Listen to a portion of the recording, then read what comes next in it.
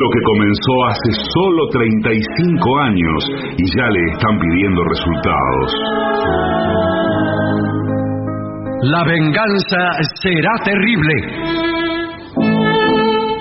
Con Alejandro Dolina, meritócrata aplazado y terraplanista sin horizontes.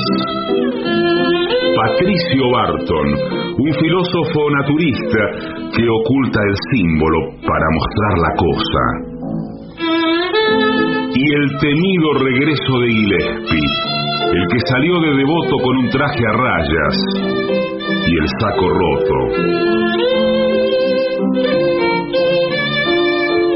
La venganza será terrible. Canciones por el trío sin nombre: Ale Dolina, Martín Dolina y Manuel Moreira. Producción: Maica Iglesias, Eugenia Gorostiza y Lucas Barrantes. Pesquisas literarias: Nicolás Tolcachier. Sonido: Miguel Vincent. La venganza será terrible. Una pléyade de intelectuales, valientes en la provocación, cautos en la controversia y fugitivos en la gresca. Y ya llegan, con la astucia del Tero, gritando en Palermo y poniendo los huevos en la boca, nuestros intérpretes. Buenas noches, muchas gracias.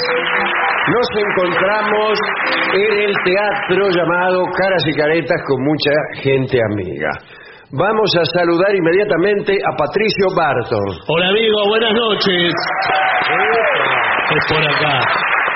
Se encuentra esta noche con nosotros nada menos que el artista antes llamado Gillespie con su trompeta maravillosa. Hola, ¿qué tal? Hola. Bien, hecha esta presentación, hablaremos esta noche de la etiqueta en el Palacio de Versalles. Allí los cortesanos, los ayuda de cámara, debían conocer la etiqueta y estudiarla como la religión, decían ellos, ¿no? La tensión ante la posibilidad de un error en las cercanías del rey era enorme. Existían castigos físicos, por ejemplo, por la caída de platos. Si te caía un plato, un latigazo, andás a ver, ¿no? Claro. O por servir la comida fría. El calabozo, si se interrumpía el descanso del monarca. Estaba el Reinaldo ahí apolillando la siesta y vos venías y lo molestabas. 2 años preso. Como ejemplo, ¿no? El curioso procedimiento ante el despertar del rey, todas las mañanas, era el siguiente. A las 7 de la mañana podía ingresar a la habitación el primer criado. Apenas cruzaba la puerta, debía quedarse ahí quietito, por un cuarto de hora. Ahí. Adentro de la piel, el rey apolillando la cama. El criado ahí. Pasado los 15 minutos, vestido y engalanado, el criado daba paso a los foguistas, que eran unos tipos que entraban y prendían las lámparas. Otros abrían las persianas. En ese momento, el criado, el primero, ¿no?, se acercaba al lecho real y sin tocarlo, al rey, no lo va a andar tocando y tironeando, no. Le tenía que murmurar suavemente: señor, ya es la hora. Así como, señor, ya es la hora. Como Rolón. Sí.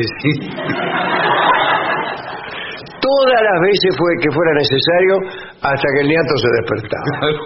Señor, ya es la hora. No le podía gritar no. Después hacían su ingreso los doctores y le hacían su revisación diaria. Lo revisaban todos los días. Todos los días. A ver si estaba completo.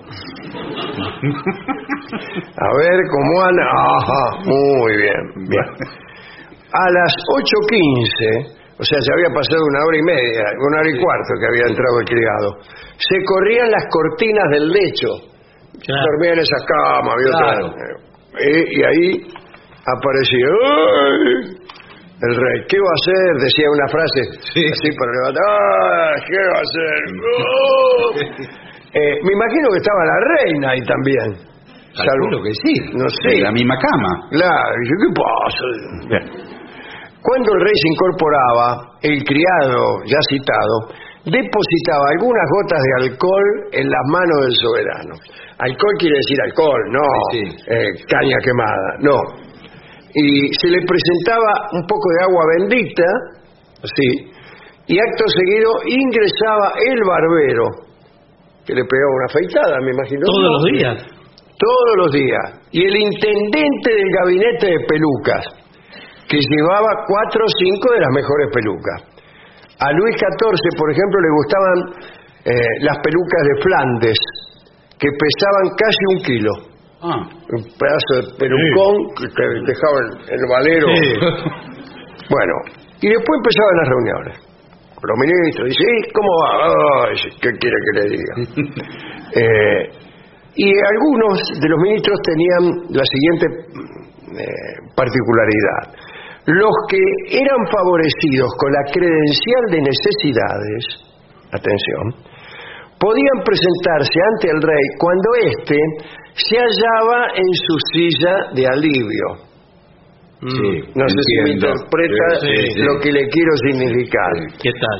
Este asiento era considerado como un verdadero mueble, recubierto de terciopelo bordado, siéntese, podía servir también como mesita, que permitía leer o escribir mientras se cumplía con las leyes ineludibles de la naturaleza. Señor, por favor. En Versalles se había llegado al extremo de juntar las sillas de alivio para intercambiar conversaciones de Estado. Muy bien. El rey y los ministros decían, ¿a quién le parece que podemos favorecer hoy, ya que estamos? ¿Qué le parece si ya que estamos en este tren aumentamos las tarifas?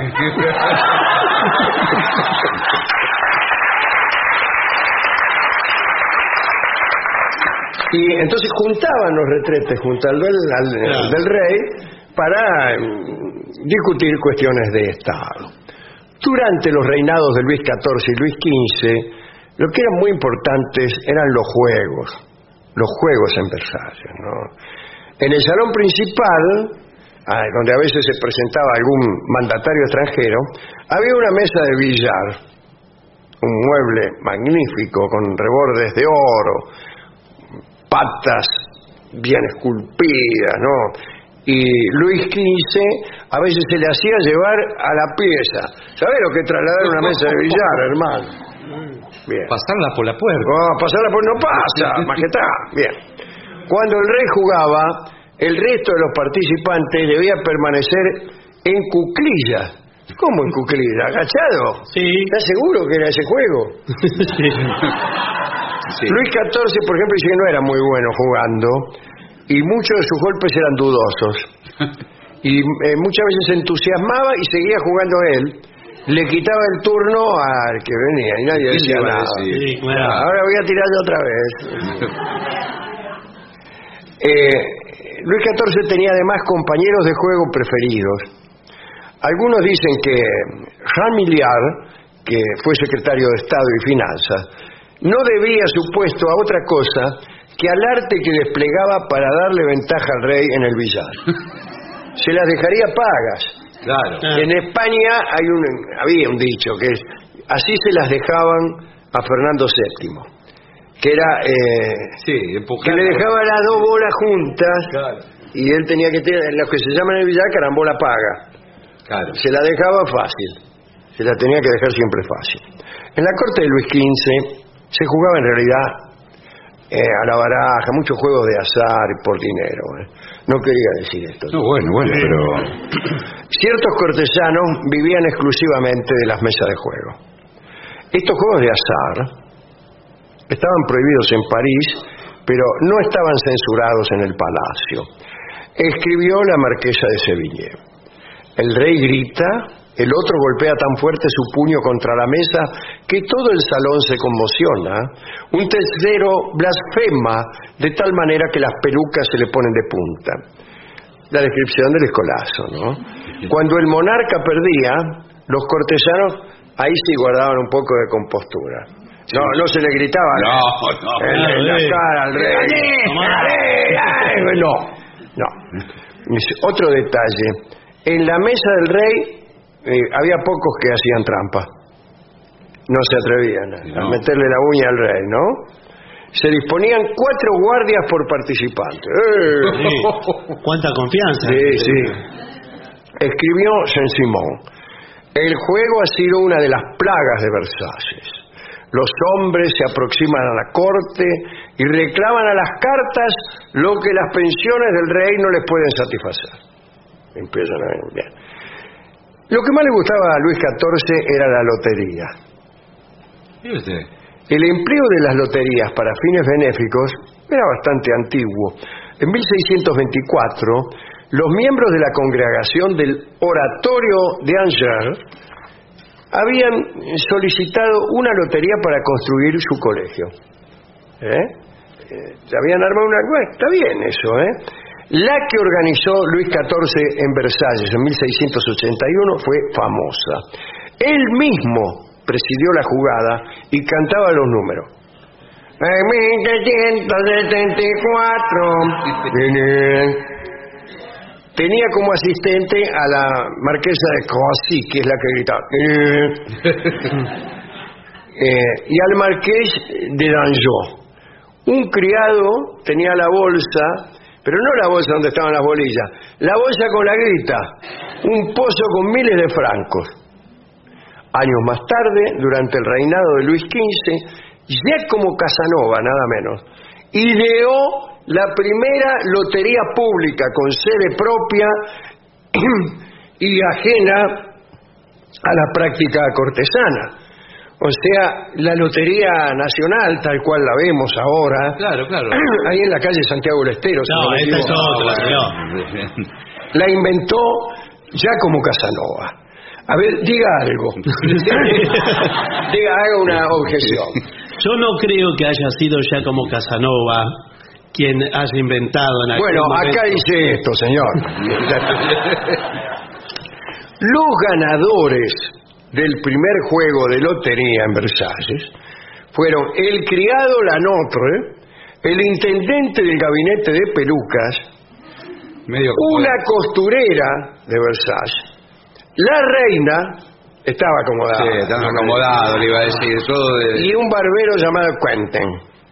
Era en Francia, Quentin. Sí. Desesperados por no haber recibido ninguna recompensa, un cerrajero y su mujer, cuando vieron que no habían ganado la lotería, se suicidaron. No tenían claro, como tenemos nosotros ahora, que nadie gana la lotería. Se creían que lo ganaba todo el mundo. Cuando vieron que ellos no ganaron, nosotros. dijo, ¡ay, no saqué la lotería! ¡Ay, pum, chau! Nosotros ya habíamos hecho algunos versos hace muchos años propios para jugar al truco en la corte francesa, ¿no?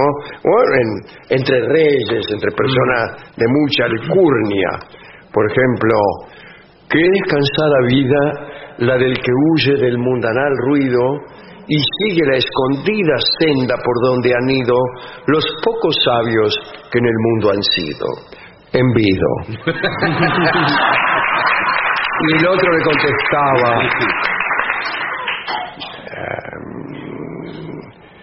si de mi bac saliera tanto pudiese el son que en un momento aplacase la ira del animoso viento y la furia del mar y el movimiento, no pienses que de mí sería cantado, hermosa flor del nido, el fiero Marte airado, a muerte convertido, de polvo, sangre y de sudor teñido.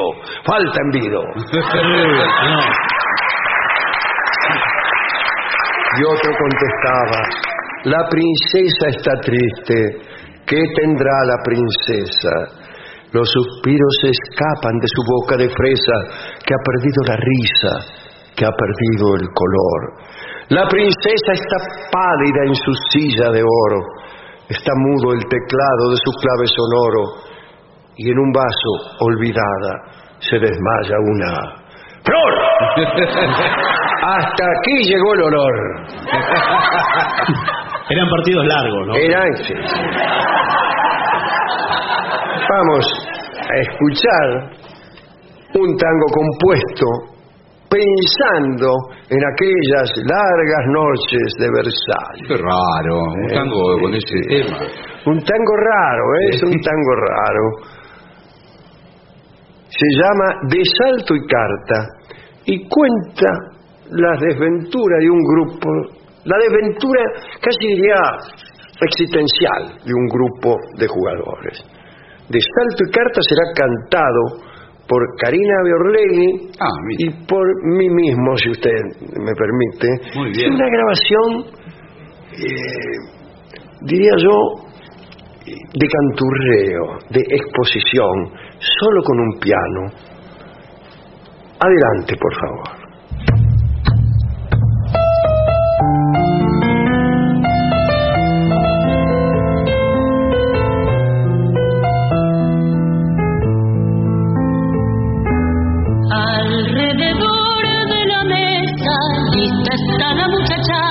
Palpitando su parada, cada cual con su ilusión. Y entre el humo de los puchos van jugándose sus dichas, y el ruidito de las fichas les golpea el corazón.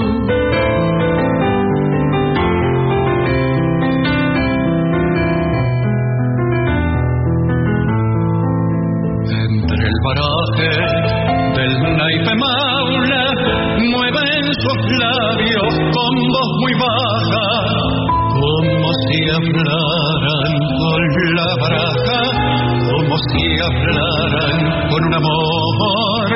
Barra timbera, barra querida, como me gustan estos varones que se devoran como unos leones con ansia fiera al cazador. Algunos más precavidos van jugando con medida, achicando la partida cuando llega la ocasión, y entre pinta y contrapinta cruza el pálpito culero que despierta en el timbero el alma de tiburón.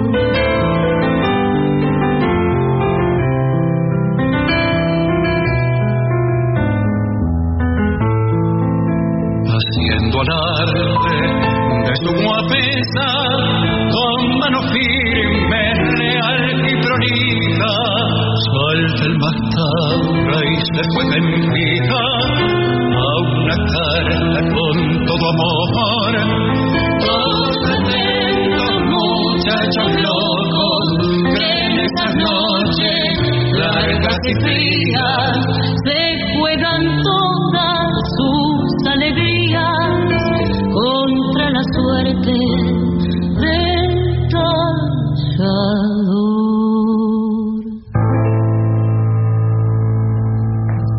Eran Karina Biorlegui y Alejandro Dolina. En La venganza será terrible, de salto y carta. ADUNLAM, la Asociación de los Docentes de la Universidad Nacional de La Matanza.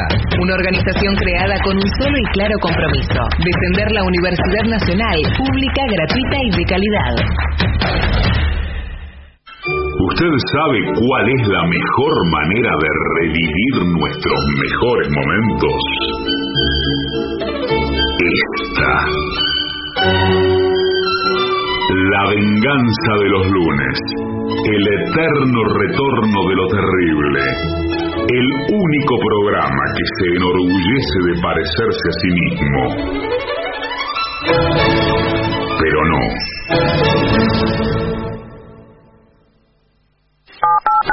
7:50.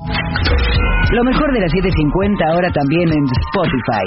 Las 7:50 en versión podcast, para que la escuches cuando quieras. 7:50. Lo mejor de las 7:50 en Spotify. Dale play. Jugar a la instantánea es jugar y ganar. Vas a tu agencia de lotería, jugás y ganás al instante. Fácil, rápido y sin esperar el sorteo. Quiniela instantánea. Un juego de ganadores. Lotería de la provincia. Gobierno de la provincia de Buenos Aires. 750.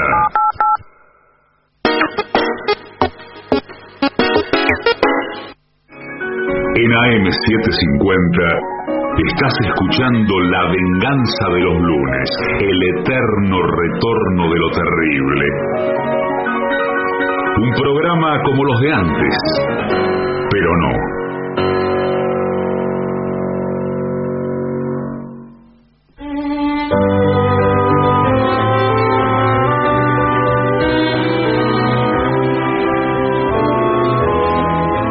Continuamos, La Venganza será terrible. Estamos en el auditorio Caras y Caretas de la ciudad de Buenos Aires. Señoras, señores, este es el mejor momento para dar comienzo al siguiente segmento. Aseguro lo llevaron preso. Nuestra habitual sección acerca de normas de seguridad. Esto es algo raro, lo que vamos a hacer ahora. A ver. Es un informe sobre seguridad en distintos ámbitos, pero muy distintos. Y empezamos con seguridad en las fiestas. A ti te invitan a una fiesta, oh joven borrega que escuchas este programa, y debes cuidarte mucho, Sí, sí. porque hay muchas cosas que pueden ocurrirte. La noche. Vamos a ver, ¿no? Todos quieren ir de fiesta, Sí. de vez en cuando. Divertirse siempre es buena idea, pero hay que estar de juro mientras uno está en la fiesta. Bueno, sí, Si acá hay algunos consejos que queremos compartir contigo. ¿Qué tanto? Bueno, pero tiene que disponerse de forma más festiva, quizá. Bueno. Primero, dice, observa tu bebida todo el tiempo. Nunca se sabe con qué tipo de mezcla puede intoxicarte o drogarte. Sí, señor, te invitan a Esto una fiesta. pasa en algunos lugares. Te echan sangajol en la cruz. En la Cruz del Sur. Incluso hay bebidas, famoso mezcladito al final de la noche. Claro. Sí. Incluye un montón de bebidas combinadas, que el resultado Es lo que va sobrando los vasos. Claro, lo van metiendo en una palangana Y le van echando. Y cuando quiere acordar, usted está completamente intoxicado. Tiene 20 bebidas distintas. Esclavizan su voluntad. Bueno, no, mire, y de todas maneras, frente a eso, yo le digo, en el boliche conviene, por la oscuridad que hay, Claro. conviene más oler que mirar. Ah, sí. Yo cuando, incluso para reconocer a su novia. Sí, bueno, Sí, señor. porque por ahí usted agarra del brazo a una que no es su novia. ¿Y pero qué hace? Y se va y después tiene que entrar de nuevo y le quieren cobrar. ¿Y qué, la ¿Y qué huele? hace? La olfatea. Entonces la abuela empieza a olerlo. Bueno, no, pero... Ahora, yo no tengo olor. No tengo... Eso dice usted. Sí, no, no, quiero decir, no es que yo sí tengo olor, pero tiene olfato. no tengo olfato. Ah, ¿no tiene sentido tengo el olfato? No. ¿Cómo Tengo, se llama el que no tiene? los 5 sentidos míos son 4.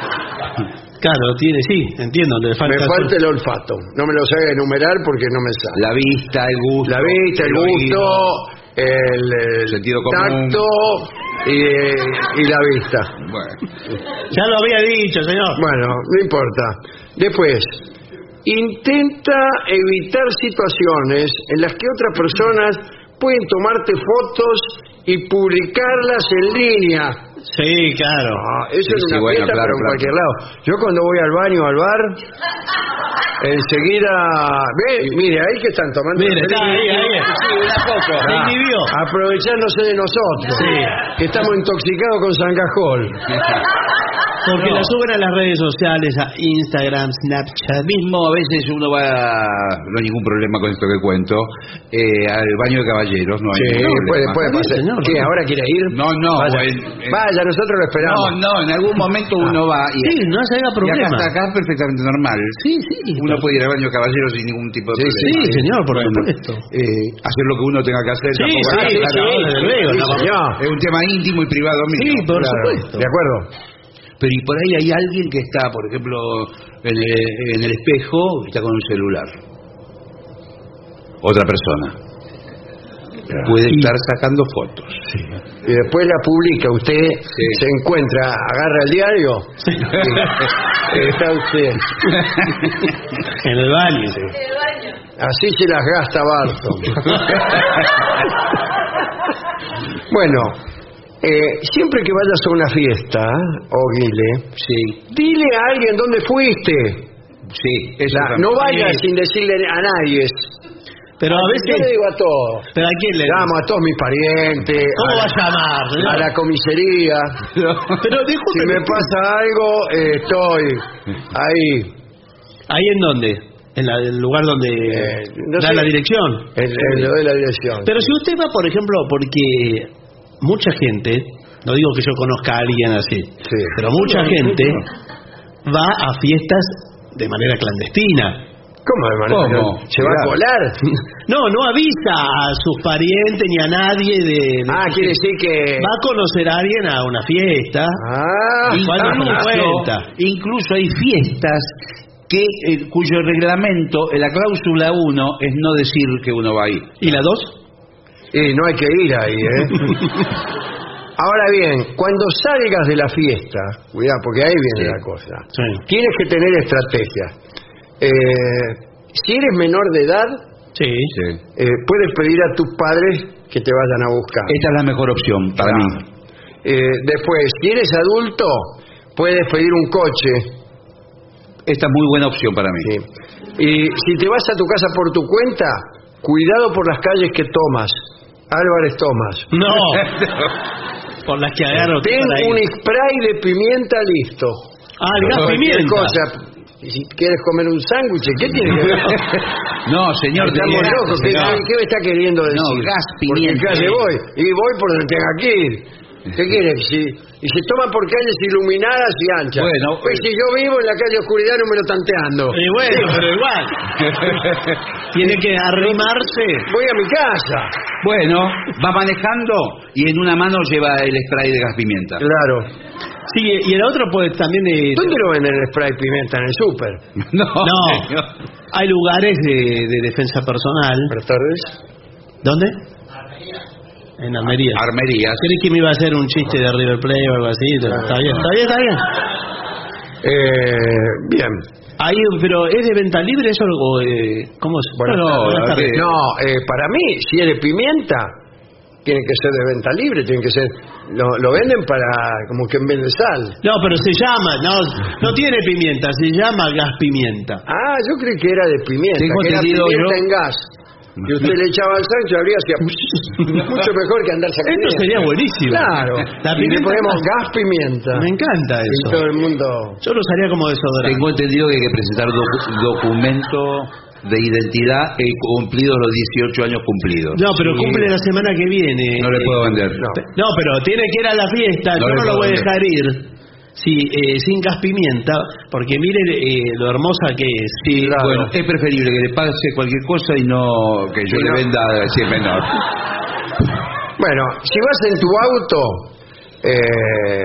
dice, intenta siempre tener el tanque de combustible lleno. Es difícil, ¿no? Porque tiene que parar cada 2 cuadras.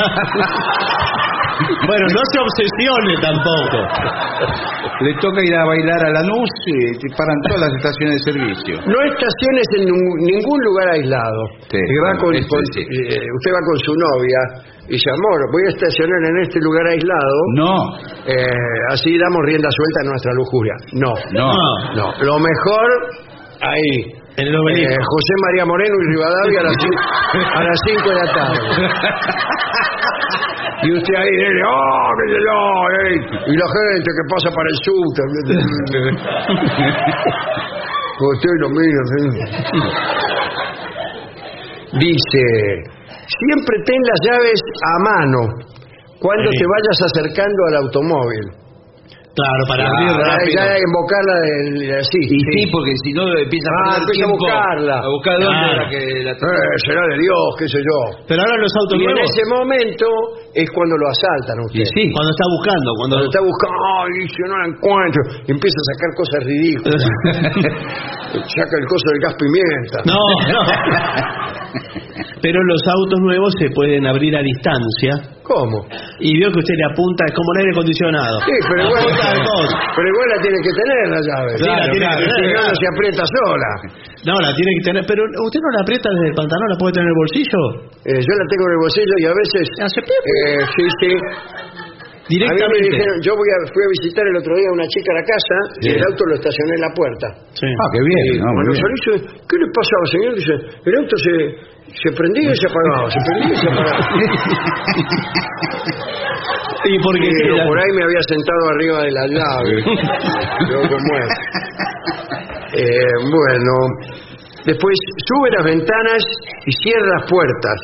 Sí, ¿de qué? Es fundamental. Andar con la puerta abierta a 120 kilómetros por hora es siempre medio peligroso. No, ¿no? señor, cerrar las puertas que nadie las puede abrir de afuera. Sí. Dice, si detectas que te están siguiendo, Y esto puede pasar. sí, conduce hasta la tienda o gasolinera más cercana. Mejor a la comisaría, salvo que te esté siguiendo la cana. Claro, sí, la casa. Basta la tienda.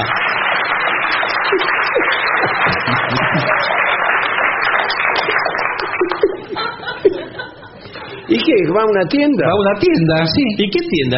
Los gallegos. ¿De dónde? Buenas tardes. ¿Usted viene a comprar algo o lo están siguiendo? Pobre tipo no vende nada, le cae toda la gente que es perseguida. Acá, viste. Esta tienda yo creí que, como pasa mucha gente acá en José Sí, María pero Moreno. siempre lo veo lleno el local de usted. Pero son toda gente que la están siguiendo. Y viene y se esconde acá y no se van más. Claro. Tienda el paranoico. Y afuera están todos esperando que salga.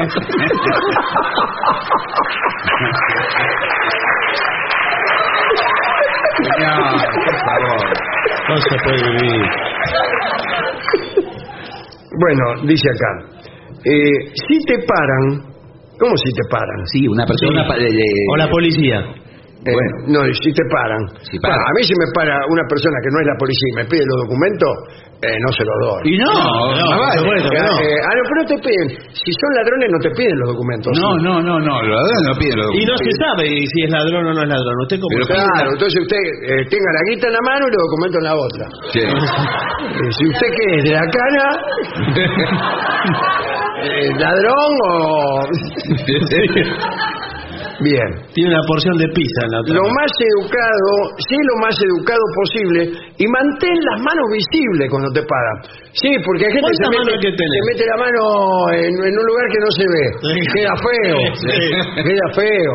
Y se disculpe si no le doy la mano. Bueno, por favor, señor.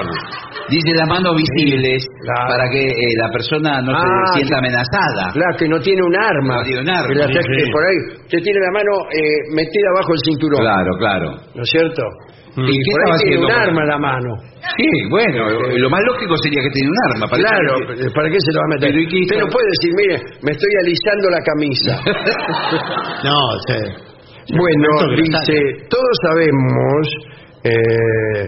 que hay que tener cuidado con los oficiales de tránsito que piensan que usted está buscando un arma. Claro. Claro, usted hace un movimiento sospechoso. Bueno, si hay un accidente, llama a las líneas de emergencia si alguien se lesiona. Y si eres tú, También hay que llamar. llama Sí. a tu compañera de seguro y después quédate en tu auto. Pero se me incendia el auto, ese es el... Igual, está carbonizado el tipo ahí. Bueno, caminando solo. Si vas caminando solo, Sí, a ver. intenta encontrar la ruta que sea más transitada o que tenga negocios abiertos. Perfecto. A las 5 de la mañana. La tienda esa del paranoico. A la tienda. A esa. Están ahí. Sí, no puedo cerrar. El tipo ya no puede salir. Dice, si sientes que alguien te está siguiendo, otra vez, ¿no? Prepara con cuidado una herramienta de autodefensa. ¿Cuál es? Esta. Señor, por favor. Pueden montacarga. ser tus llaves, tu teléfono o cualquier otro objeto pesado o dañino. Buenas tardes. sí. ¿Objetos dañinos tiene? Y mire, cualquier objeto que obre para el mal Es dañino. es dañino. Bueno, deme uno, padre.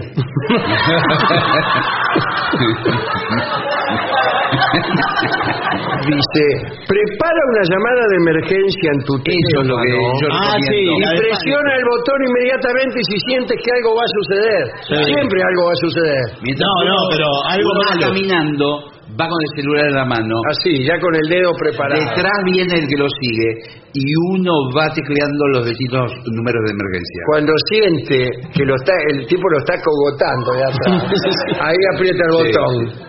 Y dice, hola. ¿Quién habla? No entiendo. No lo entiendo, señor. No, porque ahora hay sistemas, hay aplicaciones para los celulares de botones antipánico. Esto es genial. Siempre. Vio que usted aprieta y pone, por ejemplo, llamada de pánico. Si a usted se le dispara el pánico, ¿a quién le suena? ¿Perdón? Que se te prende la llamada de pánico. Usted la aprieta. Sola. Así como me pasó con la llave del auto. Bueno, sí. Estoy ahí con mi novia, qué sé yo, y se me enciende. ¿A qué le va a sonar? No, usted la aprieta y le suena a Rolón, por ejemplo. Entonces, A Rolón. Y a Rolón le aparece en el celular Dolina en peligro. Dolina con pánico. Hola, habla Rolón.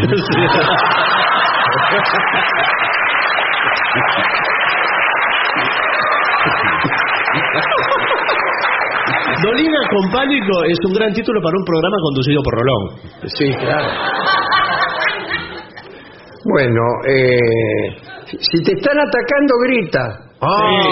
Eso se me había ocurrido. Porque al gritar se puede enterar todo el vecindario. Uno abre. ¡Está atacando! ¡No! Gritar es una de las mejores formas de asustar al agresor. Sí. Pero a veces usted no sabe. Y llamar la atención de otros. Sí. Si intentas luchar contra tu atacante, apunta los ojos, la garganta, la cabeza y la entrepierna. Sí. Todo al mismo tiempo. Bueno. No, vio que hay una técnica denominada dedos gancho. ¿Qué? ¿De lo gancho? Dedos gancho. Pero eso no es para cuando uno tomó demasiado. La sentí nombrar, pero como que... Claro, usted pone los dedos en V, como la V eso. los tuerce y los tiesa, pero torcido, como un gancho. Sí. Y, por ejemplo, va a las fosas nasales, lo calza. Pero hay que invocarle las fosas nasales a un tipo que te está pegando trompadas en la cara.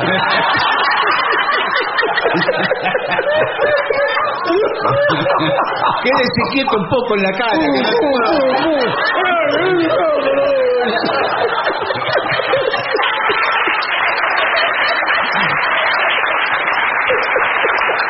No, y después con las artes marciales, los que saben defensa personal. Hay artes marciales que con solo un dedo... Bueno, yo soy... No, señor. Por favor. Lo puede deshacer por completo al... Soy al atacante. instructor de Aikido suplente. Y bueno, el Aikido justamente es un arte marcial que son los mínimos movimientos los que resultan más efectivos, y sobre todo utilizar la fuerza del otro. Eso me dijeron. De otro. No, del atacante. El atacante viene corriendo y uno le mete una zancadilla, y esa misma fuerza que él viene corriendo lo hace caer. Pero el Aikido no ¿Y hace si no sacar. corre, qué hago? El tipo está quieto. ¿Cómo Le digo, ¿qué hacemos? Ahí aprovecho y le meto los dedos en la nariz. Lo más aburrido de ver debe ser una pelea entre dos tipos que hacen aikido. Claro, Quieto. estoy esperando que el otro corra. Dice, si vas a un festival o concierto, evita las sustancias nocivas. ¿Qué? ¿Venden sustancias nocivas en los festivales o conciertos? No, debe decir antes que no Estupefacientes, señor, estupefacientes. Quédate con una compañía segura. Sí. Asegura lo llevaron preso. Sí. Amigos y familiares, siempre llego a todos los recitales. Evita los lugares más concurridos, por ejemplo los conciertos y festivales. Sí. Especialmente dice que multitudes de personas borrachas. Yo cuando veo multitudes de personas borrachas las evito. Sí, se complica bastante cuando ya es una multitud. Estamos hablando de multitudes de 20, 30 mil personas. Sí, claro. Y todo borracho y uno tiene que pasar caminando por el medio. Claro. Se complica. El único que está sobrio. Sí. ¡Al sobrio, al sobrio! Presta atención a los puntos de salida, a los tipos que están en la puerta. No, señor, a las puertas. Está indicado en los grandes eventos, al aire libre, por ejemplo, se indica todo con unos dibujos, con el tipito corriendo, ¿vio? Sí, ¿ese qué es? ¿El del aikido? No, ese es el... Indican las vías de escape, las salidas. Acá dice, elige la salida menos concurrida. Bueno. Es que raro eso. Sí. ¿Por qué la menos concurrida? Y para salir más rápido, pero ¿cómo sabe uno? A veces no sabe o no ve. Puede salir antes, porque la mayoría de las situaciones peligrosas en un festival ocurren ya en el final. Yo lo que recomiendo 15, 20 minutos antes uno se retira. ¿Y cómo sabe cuándo va a terminar? Yo me voy 15 minutos después del principio. A la segunda canción me voy. Pero si usted fue a ver, por ejemplo, a Paul McCartney. Sí, ¿qué tal? Que le salió 4 aguinaldos para ver el espectáculo. ¿Va a haber solamente de qué? 2 temas? Y bueno, pero yo tengo miedo a las multitudes borrachas. Después, acuerda, si vas con un acompañante, un punto de reunión, pero acá dice 2 puntos de reunión distintos. No, porque voy a uno, el otro va al otro, entonces yo digo, debe estar en el otro. Voy al otro, y el otro dice lo mismo, debe estar en el otro. Claro. Y así nos pasamos cruzándonos toda la vida. Un punto hay que elegir. Sí. Yo le conté, antes de la invención del celular, una noche tuve una cita con una chica. Bueno, muy bien, hasta acá no, todo normal. Muy bien. Y no me acordaba si era en la avenida Álvarez Thomas. Bueno. Pero había 2 calles que ahora no me puedo acordar cuáles eran, pero supongamos que yo dudaba entre 2. Sí. Supongamos que uno fuera Heredia y la otra fuera El Cano. El Cano, un poco más allá todavía. Bueno, entonces dije, ya sé lo que voy a hacer. Voy a esperar un rato en el Cano. Claro. Y después me voy a Heredia.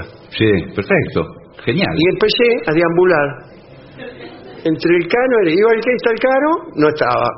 Me iba a Heredia. No estaba. Me iba al Cano. No estaba. Me iba a Heredia. No vino. Pendulando. Y claro, Claro, porque ahí debe haber pasado lo que yo empecé a sospechar allá como a la media hora. Es que era una tercera. Bueno, no era ninguna de las dos. No era ninguna de las dos. Y no había celular, nada. No había CLS. Y con eso terminó el celular. Por suerte, ¿no? Algo bueno tenía que tener. Me volviera a ocurrir ahora. Y sí, obvio, llama por teléfono. Llamo por teléfono y digo, hola. Sí, hola. Sí, ¿en qué esquina nos tenemos que encontrar? En Heredia. ¿Heredia y qué? Y el Cano. Pero no corta Heredia. No corta. No. Bueno, por eso no fue. Estas son todas las... hay muchas más, ¿eh? Sí, podemos hacer un programa una entero. Cosa más, una sola más. A ver, sí. No sé cuál. A ver, niños pequeños. ¿Qué pasó? No, en la playa. Bueno, medidas de seguridad, pero muy poco, muy le doy 2 o 3 consejos. Uno, vamos a detenernos en este punto. Hay ladrones en la playa, ¿eh? Cuidado con alimentar a las aves acuáticas y a las gaviotas. Punto, nada más. ¿Por qué? Bueno. ¿Qué Y si son aves acuáticas las gaviotas, Sí. ¿por qué las ¿Y separan? qué puede pasar? No sé, vamos a ver. Dar alimento a las aves las alienta a permanecer en la playa. Sí. Y al mismo tiempo las anima a utilizar la playa como sus propios baños personales. Y entonces, ¿qué? Al final, ¿quién vamos a la playa? ¿Nosotros o las gaviotas? Sí. Punto. Es peligroso porque la Hubo gaviota- balnearios que andaban fenómenos Sí. y empezaron a alimentar a las gaviotas, y cuando quisieron acordar se les llenó la playa de gaviotas y no pudieron ir más. Y ahora no tiene mucho éxito como antes. Y no, porque vio Claro que- Mecó, por ejemplo. No pasa eso en Claromecó, por favor. Igual en la gaviota vio que es de digestión rápida. ¿De qué? Es de digestión rápida. Sí. Entonces, No. todo ocurre casi Todo ocurre rápidamente, online. casi sin detención. Sí. Es difícil, las aves Bueno, son eso es todo lo que quería decirle. Bueno, sí, en la playa hay muchas. La playa es un regalo de más, pero lo importante es que usted sepa, al ir a una fiesta, al volver de una fiesta, Sí. ¿por dónde camina usted? Aquí mismo. Ahí ahora cuando nos vamos. Sí. ¿Usted camina por la vereda o por el medio de la calle? Ahí está. Por la vereda. Por la vereda le puede salir de adentro de una casa una persona inescrupulosa y le sale de golpe de una puerta, lo agarró y chao. Por la calle, ¿Chao qué? entonces. Por la calle. ¿Es por el medio de la calle? Sí. Mal hecho. ¿Por qué? Tiene el 168 y lo aplasta. Y bueno, entonces, ¿por dónde va a ir, señor? ¿Se tiene alguna Por el manera? cordón de la vereda, un pie arriba, otro abajo. No puede ser.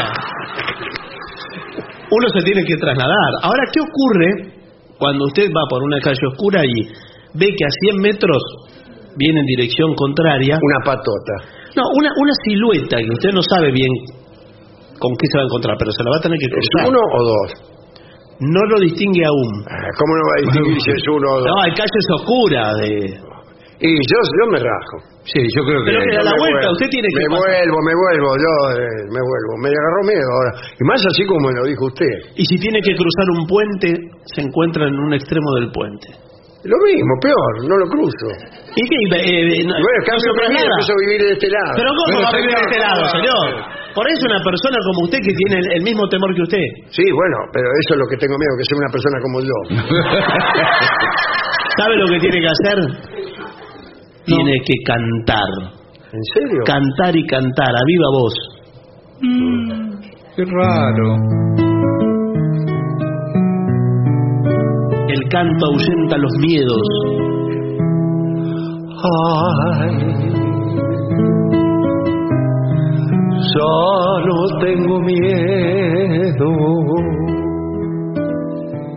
de nada, a nada le temo.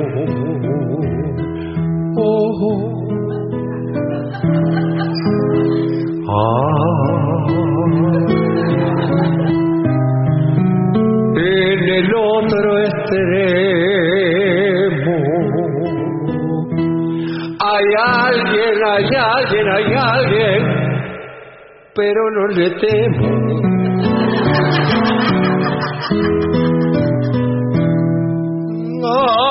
Ay, con un solo dedo te digo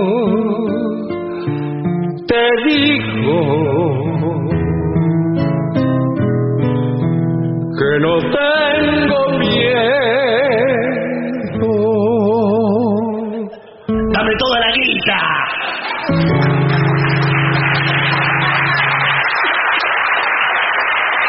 Pausa.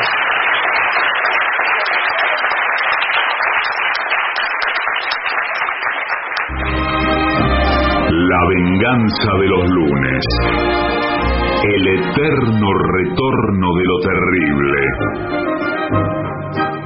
Un ciclo con firmes convicciones, pero con cronología difusa. Lo mejor de las 7.50 ahora también en Spotify. Las 7.50 en versión podcast, para que la escuches cuando quieras. 7.50. Lo mejor de las 7.50 en Spotify. Dale play. AM750. Objetivos, pero no imparciales. AM750.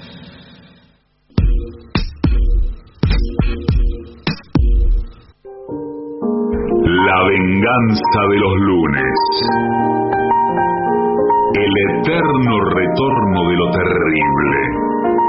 Un programa que parece ser los mejores momentos de este mismo programa. Pero no.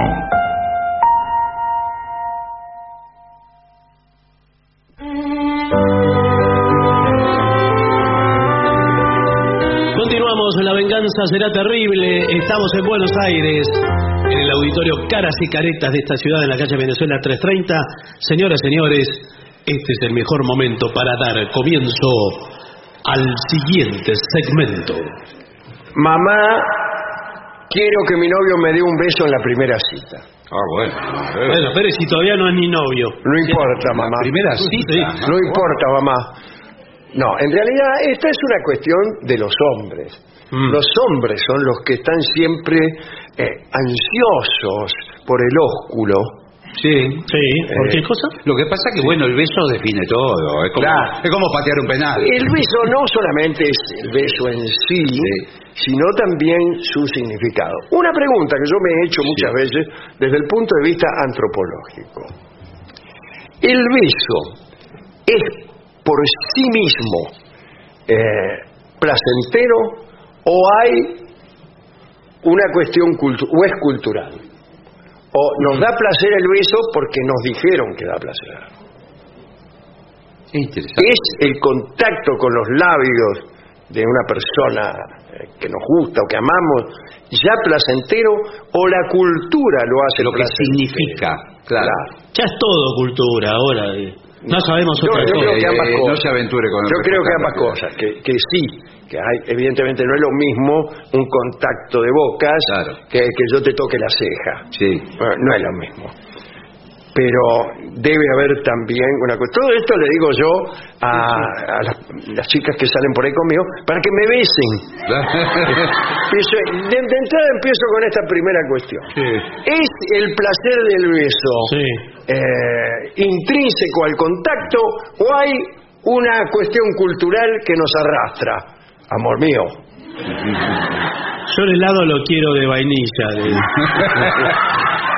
Bueno, entonces, acá hay sin embargo un informe que ha preparado nuestro equipo de producción. Y lo veo muy completo. Para ver qué puede hacer especialmente el hombre para conseguir que la dama que lo acompaña en su excursión lo bese en la primera cita.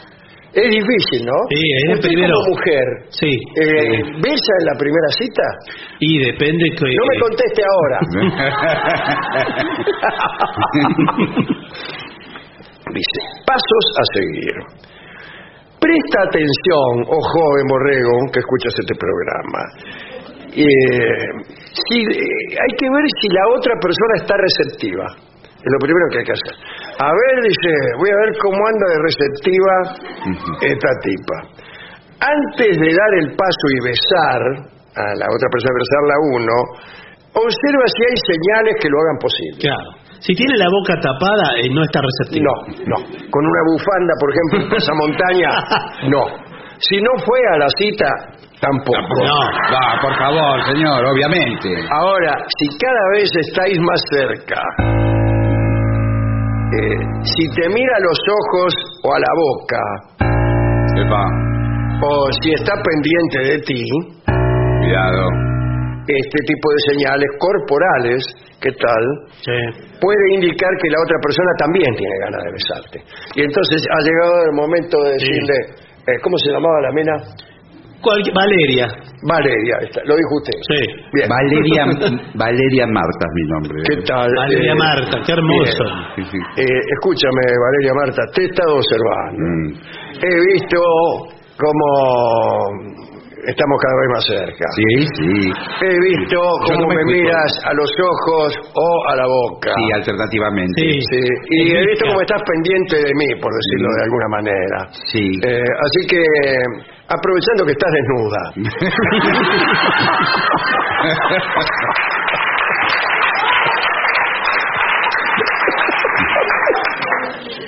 Segundo, dice, hay que elegir el momento adecuado y perfecto. Claro. Claro. Esto es como el argumento de una película. Hay que ir llegando hasta lo que yo llamo clímax. Sí, no solo usted lo llama clímax. Hasta el momento justo, música, conversaciones, una rica comida. ¿Cuál es una conversación adecuada para llegar al beso? Por ejemplo, la higiene bucal no. No. Nada que tenga que ver con el beso. No, sí, para mí sí. No, el tema no. Sí, el tema nada tiene que ver. Empieza a hablar. Fui a ver una película. Sí, una película en Casablanca. Hay una parte. No hay justamente muchos besos. No. Una película que se llama El beso. Bien. Acércate poco a poco, dice acá. Sí. No. No todo vale en la primera cita, Siempre recordaréis ese primer beso como algo especial y único. Sí. Por ello... Es el primer ladrillo donde se va a construir una relación. Qué linda la metáfora de ladrillo para un beso. Sí. Por ello te aconsejamos hacerlo en un momento íntimo. Claro. En el que ambos os hayáis acercado y os sentáis cómodo. Claro, a tratar de besarla cuando ella está a 25 metros de distancia. No, y con otro. Olvídate de darle el primer beso en mitad de la comida. No. Y más cuando está masticando. Cuando estoy con la boca llena. No comés, vamos. Tragá la albóndiga, Marta, dale. Yo también te amo. Valeria Marta. Valeria Marta es mi nombre. Dice, lo ideal es esperar un momento privado, tranquilo, romántico, el casamiento. Y dice, el momento este es mágico. Debes intentar vivirlo al 100%. Esto está escrito con número y con el... No, por favor. Acá hay una cosa sobre la que hay muchas polémicas. Sí. ¿Hay que mantener los ojos cerrados o no? Para mí sí, como a mí me parece muy romántico eso. Y el primer beso sí. Si es con los ojos abiertos parece que uno está corroborando. Claro. Sí, pero cuidado, porque en algún caso, especialmente en las relaciones clandestinas, permítame decirlo, es necesario que uno de los dos esté con los ojos abiertos. Bueno. A ver si viene el tipo. Pero mirando por el rabillo del ojo. Sí, qué rabillo está. Si vos besame nomás. No. Cerrá los ojos que se dé cuenta que yo también. No, total, si ella cierra los ojos, ¿qué sabe si usted los tiene abiertos? Artículo primero. No puede hacer foco, vio que a menos de 20 centímetros ya. Sí, a mí me molesta mucho el beso, que me empiezo a poner visco. Claro. Que se me acerca la mina, qué sé yo, y me pongo visco. Y para mí es una táctica para no besarte. De algunas mujeres que se acercan en ángulos inconvenientes.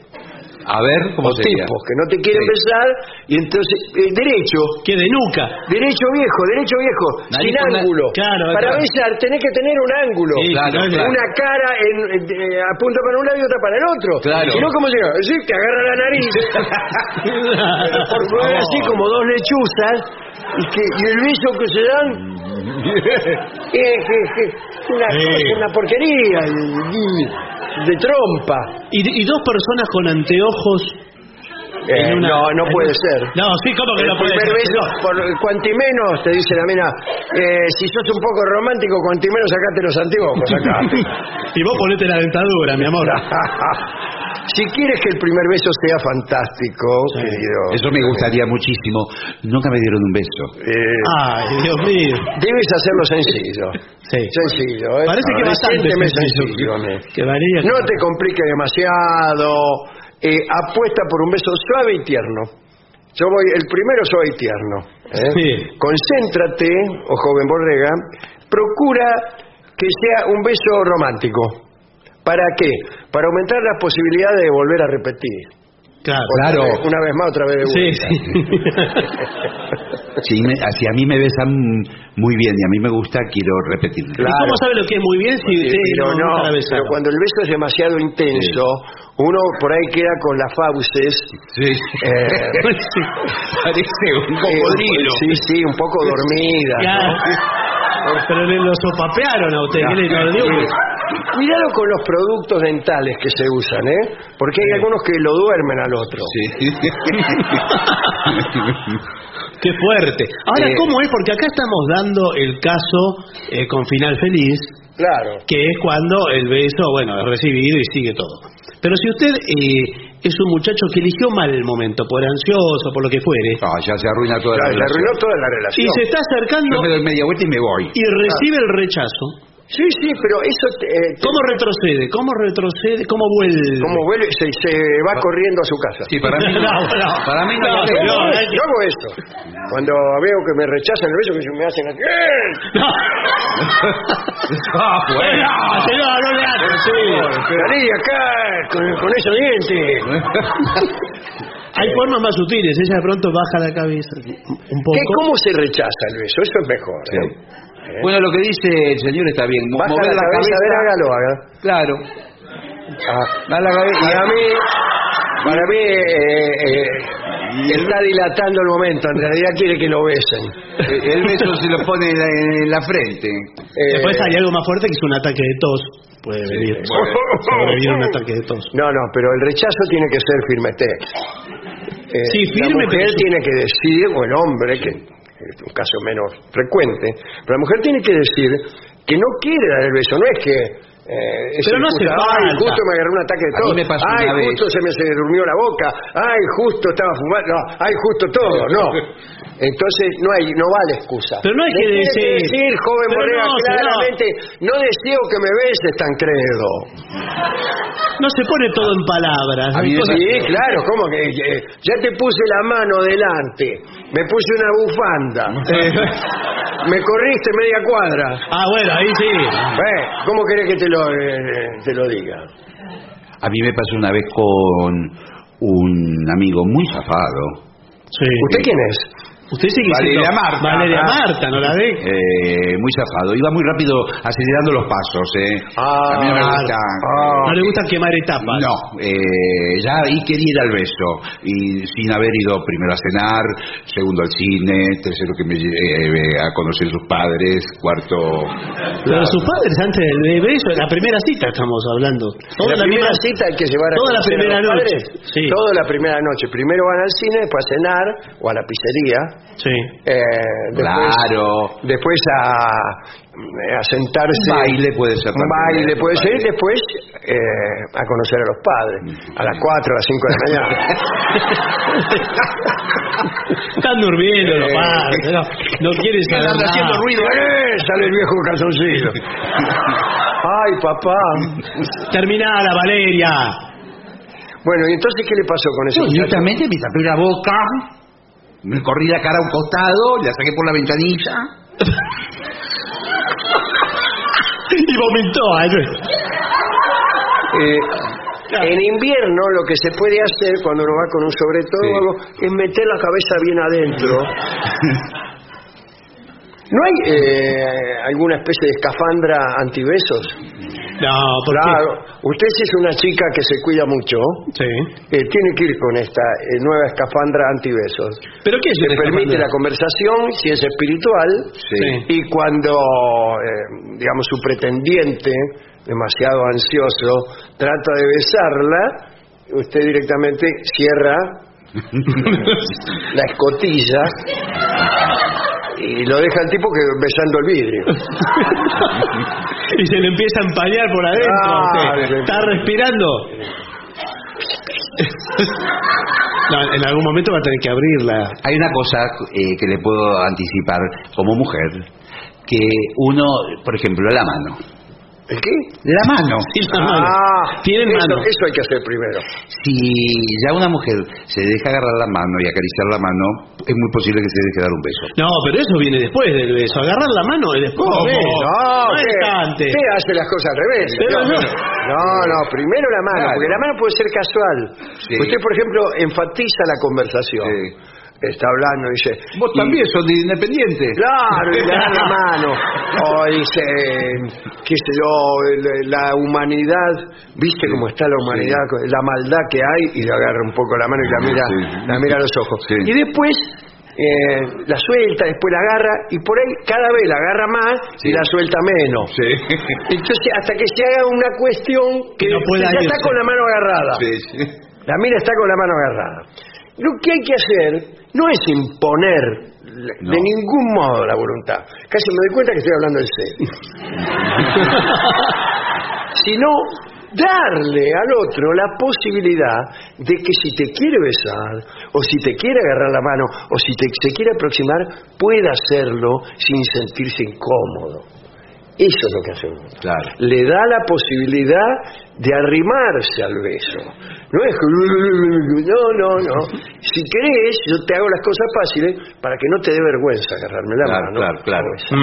Entonces, una vez que usted le agarró la mano, ahí... Bueno, eso es lo que estoy buscando. ¡Un hombre! Bueno, sí, ya no dimos cuenta. Nunca me dio cerca la mano. Con dos de sus manos agarra una de la tipa. Y así. Y por ahí usted haga la siguiente experiencia, mire. La estuvo agarrando un rato y la suelta. Y deja la mano por ahí cerca usted y sigue la conversación. Muy bien. Dice, porque la verdad que no sé cómo está la humanidad. Pero la verdad que la conversación. La maldad, que sé yo, y por ahí la mina le agarra la mano a usted. Punto a favor. Entonces usted no le va a decir qué tocar. No. Así que sos de Racing. Pero ya la tiene la tipa tomando la iniciativa. Muy bien. Muy bien. Después se va acercando y después viene lo que dice el señor. Esta es una jugada muy difícil. Ya quedó establecido que se agarran la mano. La mano... Son dos que se agarran la mano. Todas las veces que quiera, por cualquier tema. ¿Quiénes son esos que están ahí? No sé, dos que se agarran la mano. Entonces en algún momento usted le besa la mano. Es audaz, ¿eh? Sí. Es audaz. Me siento el papa. Usted, por ejemplo, en un momento falsamente... Usted trata de provocar una especie de emoción en la mina, ¿no? Sí. Y usted es tan maravillosa como vos, ¿no? Le da un pequeño beso. ¿Qué fue eso? Sí. Un pequeño beso en la mano. Ahí se define todo para mí, ¿eh? Ahí se define todo. O se pide un remis ahí. Ahora, ¿cómo hace la mina para retroceder de ahí? Se le hace difícil. Claro. E incluso hay minas que te besan para no quedar mal. Claro. Y después se piden el remis. Claro. Dice, yo no le iba a besar, pero mire, se la manejó también el asunto de la mano, qué sé yo. Eso es lo que quiero. Para eso vine acá. Bueno, pero usted en la primera cita, de hecho estaba diciendo que quiere que las cosas sean más lentas, más habladas. No se ponga así tan nervioso. Bueno, pero tengo 47 años. Claro. Bueno, sí, todavía no me besó nadie. Ahora, lo mejor para que el beso se produzca en la primera cita es que la primera cita sea interminable, sea muy larga. Claro. Igual yo no aconsejo eso nunca, ¿no? Primera cita tienen que ser 10 minutos. Para ver si somos lo que creíamos que éramos. Sí. Claro, me voy a hacer una primera cita y se equivocó de mina. Y encima es larga la cita. Y si encima es larga y... Sí, claro, tienen que estar 3 días cenando o viendo la película esa, Érase una vez en América, que dura 4 horas. ¿El cine? No. En el cine. Se equivocó de mí, no está en el cine. El cine es un lugar pésimo para primera cita. Muy malo. Pésimo. El teatro también, pésimo. Muy malo. ¿Cómo usted va a empezar a hacer toda esta maniobra mientras están los actores ahí, y llorando? Claro, que llora cada rato. La gente aplaude, qué sé yo. Y usted, por ahí está en el momento en que va a decidir esto, que le está besando la mano, qué sé yo, y le está diciendo algo que la mina está emocionada, y por ahí termina la obra. No vaya al cine. No sirve. A mí me parece que, por ejemplo, ir a comer es... un trago mejor. Un buen lugar, ir a comer, tomar una copa, un lugar romántico. ¿Sabe qué sirve? Cosas que se puedan pinchar. Bueno. Sí, de eso estábamos hablando. Bueno, señor, estamos hablando del menú. va a un tapeo. Ah, qué bien. Una picadilla. Dice para ofrecerle a la mina. Una picada, claro. Entonces le da a comer algo en la boca. instala cierta promiscuidad. Sí. Yo recomiendo comida mexicana, Claro, bueno, también se los tacos. ¿La come con la mano? Los tacos. Sí, por eso. Sí. Puede dar a probar. Yo prefiero no estar haciendo nada. Una plaza. Pero es más difícil. Pero es difícil. ¿Cómo la lleva? ¿Con qué ¿Cómo pretexto? va? La lleva a una plaza, una mina que no tiene confianza. Conviene tener un Vamos perro. a sentarlo en este banco. Sí, ¿para qué? Dice la mina. Ir a tomar un... No, sí, tiene que ir a tomar un café. Sí, y aparte hay distracciones, viene el mozo, se va, pedimos esto, pedimos el otro. Sí, si no... No, es difícil. Tiene razón ustedes. Bueno, en 10 minutos me voy, me tengo que ir. Y si se me ocurrió otra cosa, para cuando las cosas vienen mal y no hay... están trabadas. Empiezan a hacer apuestas. ¿Cómo que? ¿Y qué apuestan? Hay una pequeña discusión. Sí. ¿Cuál es la capital de Colombia? Pero ya está todo muy mal. Dice la mina, me parece que, no sé cuál, qué sé yo. Venezuela. No, señor. Yo, y hasta le dice, bueno, a ver, te apuesto un beso a qué es Bogotá. Pero eso es chantaje liso y llano. Es una Si la extorsión. mina le dice, ya no voy a apostar esas cosas, a mí que me importa, váyase. Y sí. Y si la mina... ¿Y si la mina sabe todas las respuestas? Bueno, igual, me las das vos, le decís. O sea, utiliza cualquier jueguito para el premio un beso. Claro. Te apuesto que me voy corriendo. Claro. Que la capital de Uruguay es Montevideo. Ahí está. ¿Y qué podemos apostar? Eso, que me voy corriendo. Bueno, a ver, vamos a ver. Y se fijan en Google, busca capital de Uruguay. No, mira, Montevideo. Y se va. Y se va. Sí. Yo también me voy a ir, porque hace media hora que estoy acá. Bueno. Valeria, no, ¿cómo le dice bueno? Está contando plata delante de los pobres, nunca me besó nadie. La verdad que a mí tampoco. Bueno, quizás es la oportunidad de que... ¿Y en las fiestas con esos juegos de besos como la botella? ¿Se sigue haciendo eso? No. No sé si se... Yo gané una vez sola, me besó el dueño de casa. Bueno, por favor. Era el padre de la mina que me Sí, señor. Y dice, mire... Peor, el padre de la... Sí, mire, se lo voy a tener que dar yo. Mi hija se fue. No, pero ¿cómo le va a hacer así? Disculpe. Primero le voy a agarrar la mano, dice. ¿Sabe, como primera cita para ser original, para salir del bar y del boliche, ir al lago de Palermo a andar en bicicleta? Qué original, la verdad. Sí. Es increíble este muchacho, Nunca en mi vida había imaginado. Pero, va a pedalear... pero tan lejos, ¿cómo están los pedales? Uno atrás y otro adelante, no es bueno para besarse. No, pero usted se puede detener en medio del lago. ¿Qué hace? Flota. El bicicleta se permanece quieto entre los ganchos. No, es incómodo. Es incómodo. No, es Ahí. mucho mejor alquilar un Mateo. Sí, claro. Va el que chofer adelante. el cochero va adelante y si usted no se dé vuelta. Claro. No, dice al cochero. Le digo al cochero. Sí, no, señor, por favor. No le puede decir eso. Beso y beso. Claro. y Bueno, pero ahí romántico. ya está muy a favor todo. Sí, bueno, pero... Ahí ya está todo. Sí, a favor. claro, pero ¿con qué pretexto a una dama desconocida usted lo sube en un Mateo? Dice, no me gustan los colectivos.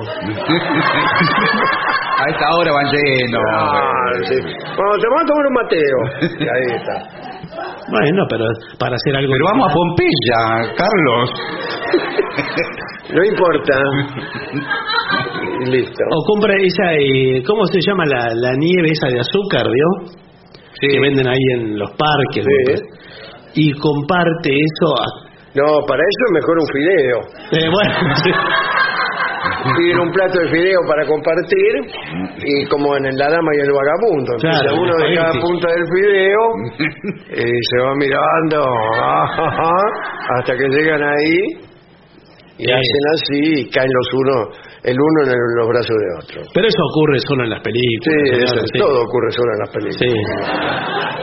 Bueno, me encantó esto. Yo me voy. La verdad que entre los dos no hago uno. Pero ¿por qué se va a ir así? No me dieron ni un beso. Mire que acá hay muchos caballeros, quizás a la salida. Levante la mano que quiera besar a Valeria Marta. Sí, ya le entrego, señor. Tampoco soy un regalo, para que me esté entregando.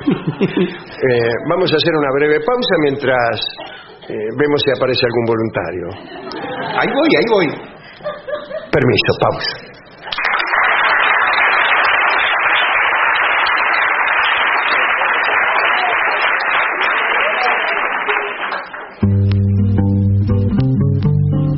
AM 750.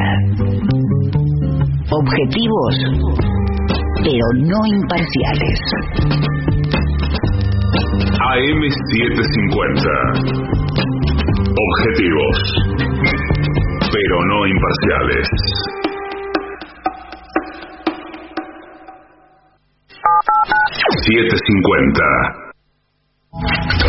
Lo mejor de la 750 ahora también en Spotify. La 750 en versión podcast, para que la escuches cuando quieras. Lo mejor de la 750 en Spotify. Dale play. De lunes al jueves en Disco y Jumbo. Pollo fresco 129 pesos el kilo. Choclo 29 pesos la unidad. Y queso cremoso La Paulina por 100 gramos 66 pesos con 90. Sigamos cuidándonos. Disco y Jumbo. Nos juntamos para darte lo que necesitas. Y más. Aprovecha estas y otras ofertas también en tu compra online. Para más información y exclusiones ingresa a disco.com.ar o a jumbo.com.ar. Promoción válida del 17 al 20 de enero de 2022 en sucursales adheridas informadas en la web. Excluye Disco Costa Atlántica y Gorostiaga. 750.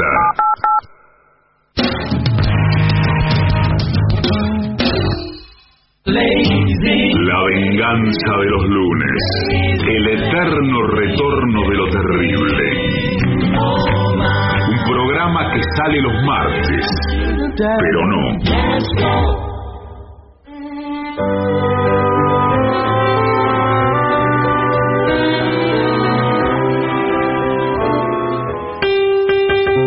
Y ya llega al auditorio Caras y Caretas de la ciudad de Buenos Aires nuestro querido, nunca bien ponderado maestro, el sordo Arnaldo Gansé.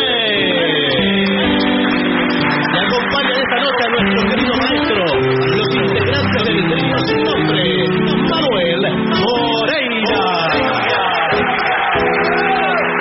el señor Martín Economía y su babosa,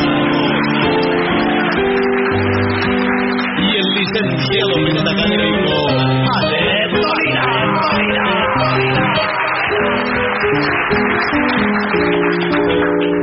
Muy bien, le piden un tema de Fito Páez, Rueda Mágica para Agus. Muy bien. ¿Tiene ahí la babosa? Sí, ¿están listos? Sí. Bueno.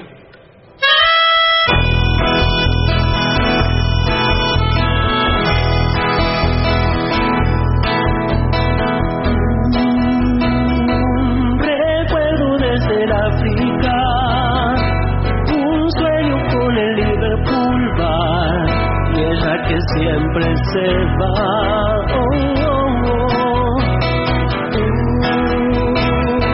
Una foto de los Rolling Stones, mi vieja nunca los escucho y no me puse a llorar.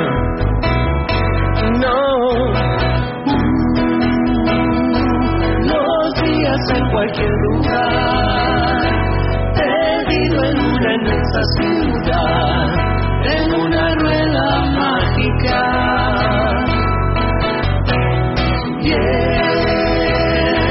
El ángel de la soledad protege, lava y cura este mal, él no me abandonará.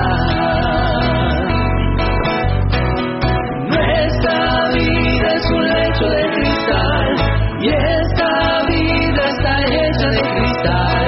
Nuestra vida es un lecho de cristal cristal para los dos.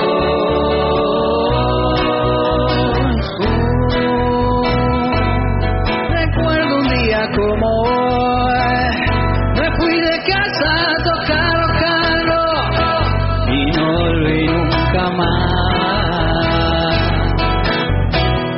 Nuestra vida es un lecho de cristal y esta vida está hecha de cristal. Nuestra vida es un lecho de cristal para los dos. Podrías verlo así, solo si supieras que yo sin ti ya no podría más vivir. Todos ya nos fuimos de aquí, todos ya nos fuimos de casa.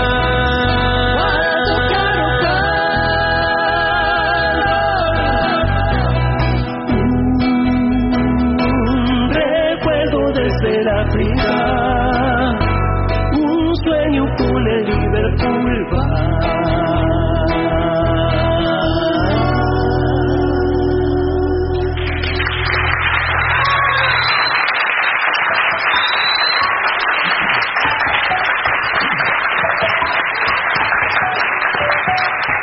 Bueno, y hablando de carnavales, le piden samba del carnaval para Marta. ¿Quieres cantarla? Bueno, claro, yo te...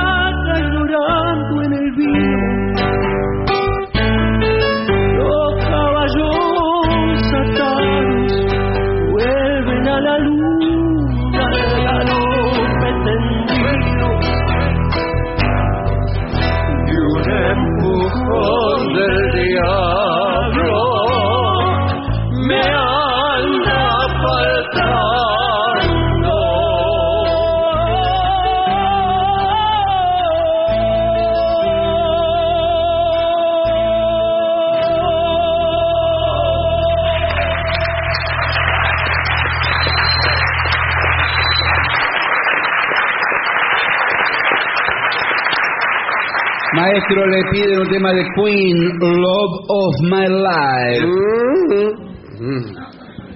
Señor. Discúlpeme.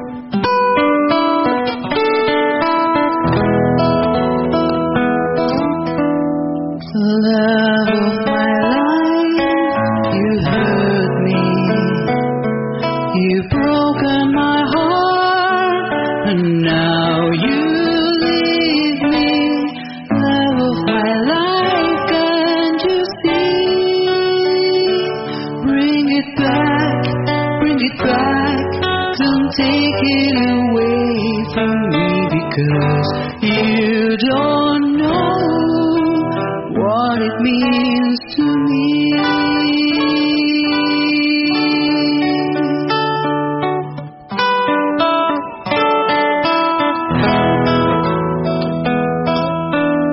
love of my life, don't leave me.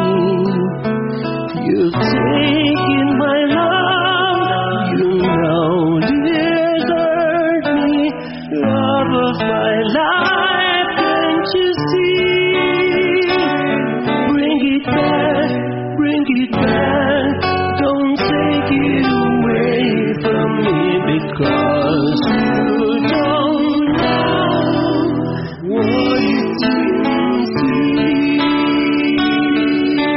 You'll remember when this is blown over and everything's all by the way. When I grow older, I will be there at your side to remind you how I still love you. I still love you.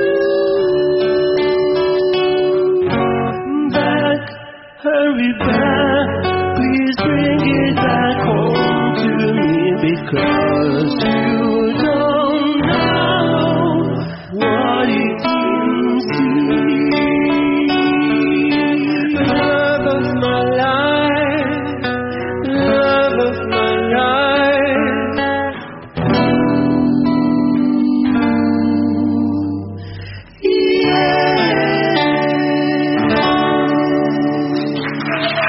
Es el trío sin nombre.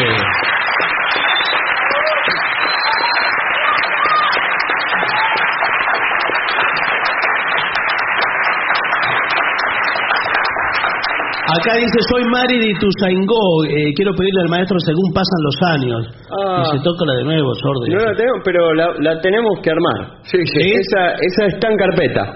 Está en carpeta. Sí, y nos olvidamos la carpeta. Bien. She Said es algo... es una canción de los Beatles. Muy difícil de hacer.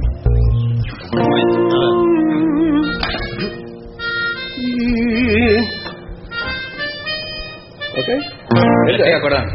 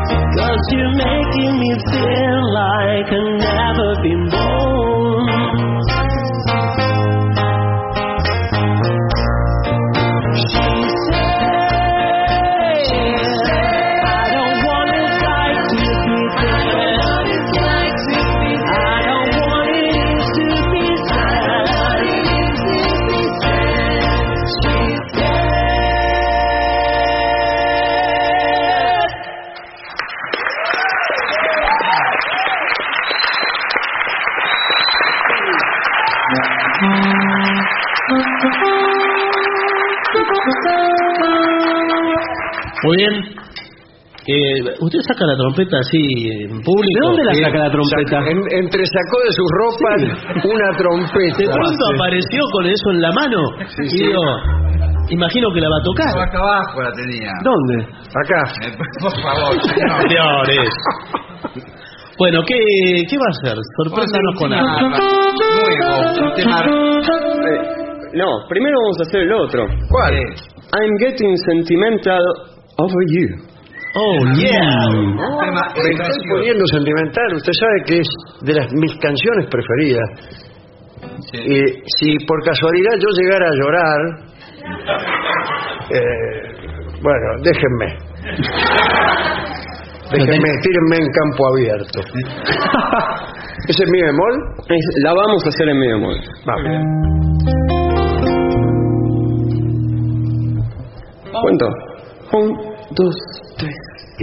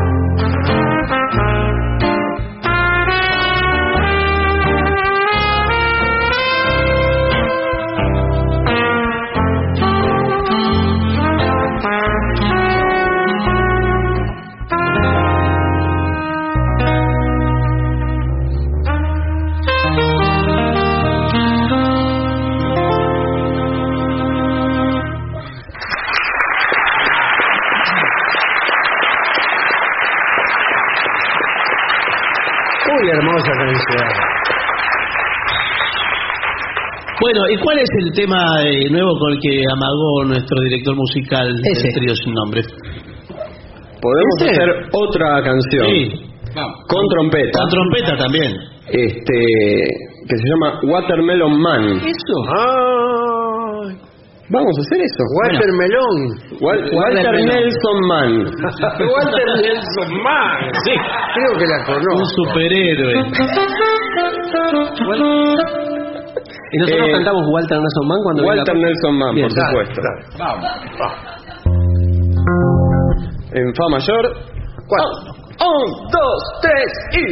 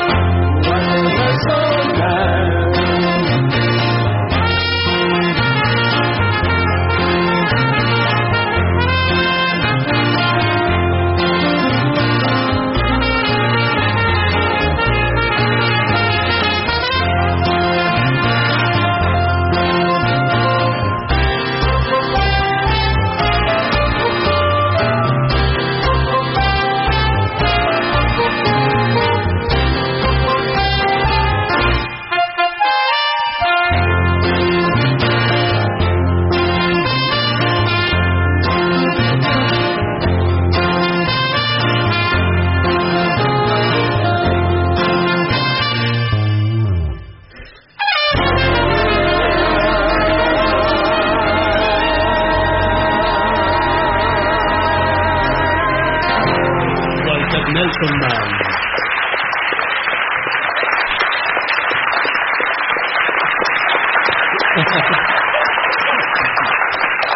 Bueno, luego de haber dedicado este tema a nuestro héroe, y nos tenemos Nunca que más la marchar. vamos a poder cantar de otra manera. Nos vamos, hay que desalojar la sala. ¿Y qué nos Sí, vamos? mirá, todo termina, muchachos, es así. Hay un Bueno, hablando de héroes, ¿Con qué nos podemos ir? con una breve canción que homenajea a nuestro héroe máximo. Sí, claro. Momento. Anda, Tome. Ah, Ahí. Y todos, ¡va!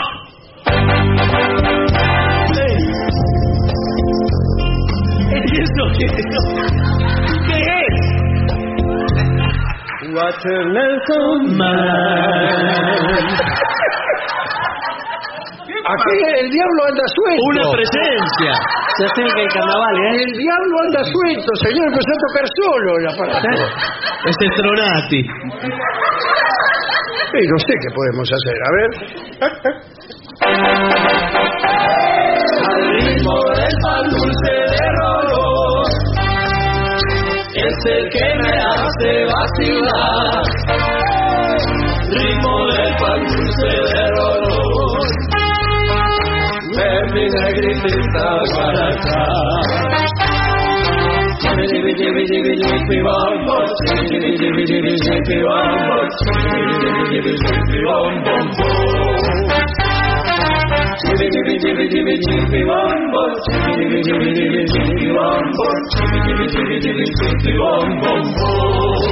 Al ritmo del pan dulce de Rolo.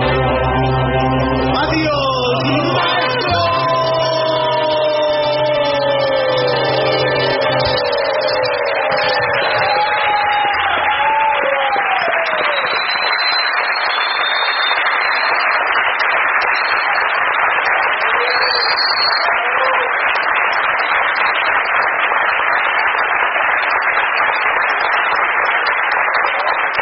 Y para finalizar, dos palabras bastan. Gracias.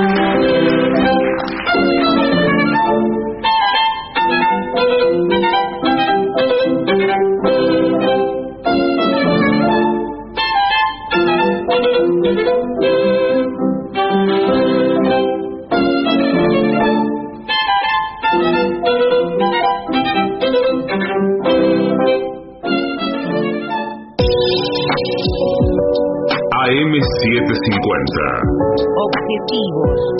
Objetivos, pero no imparciales. AM 750. Objetivos, pero no imparciales. Pero no imparciales.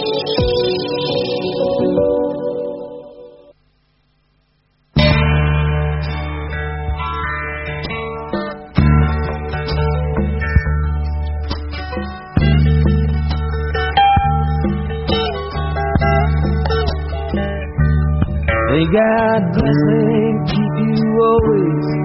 May your wishes all come true. May you always do for others and let others do for you.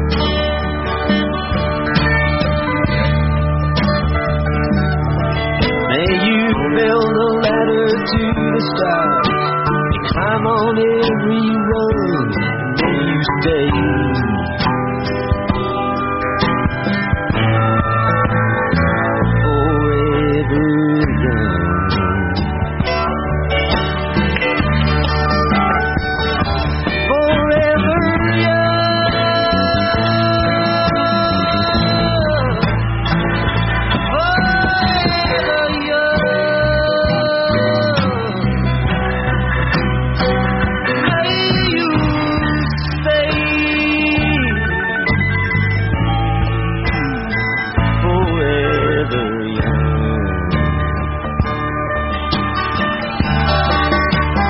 May you grow up to be righteous.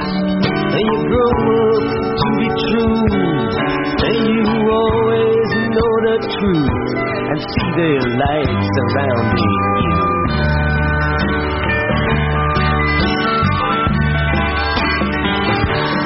May you always be courageous, stand upright and be strong, and may you stay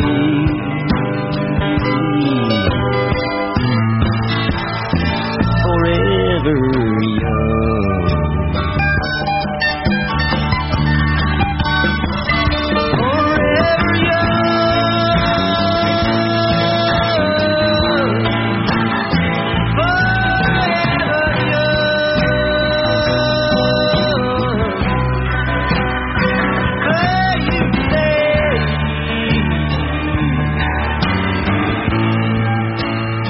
forever young.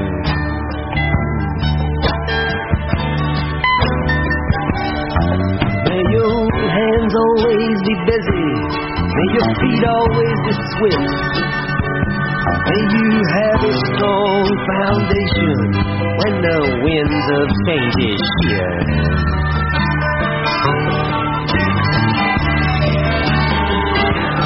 May your heart always be joyful, may your song always be sung, and may you stay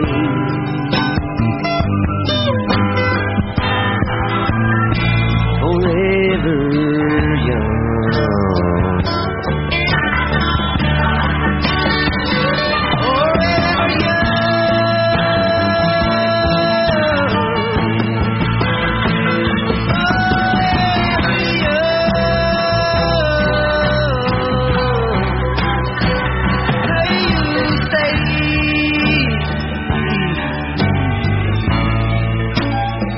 Forever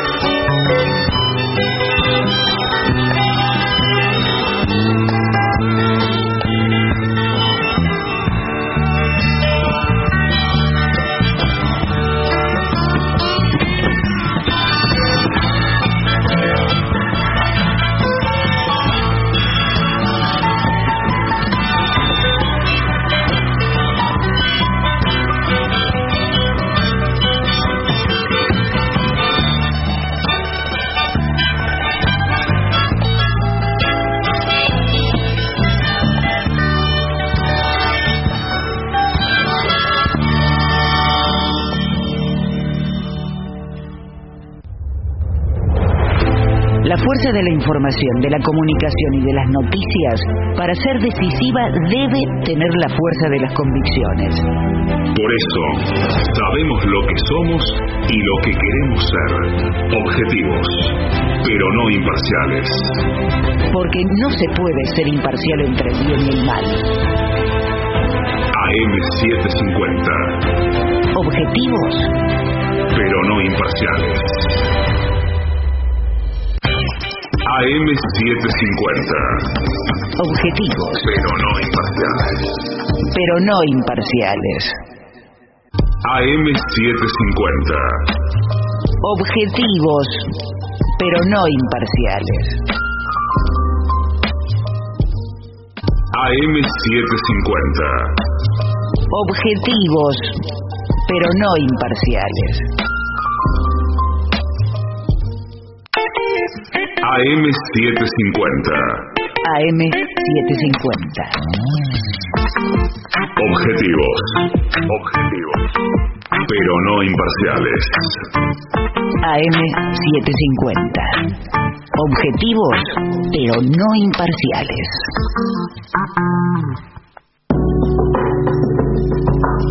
AM750. Objetivos, pero no imparciales. AM750. Objetivos,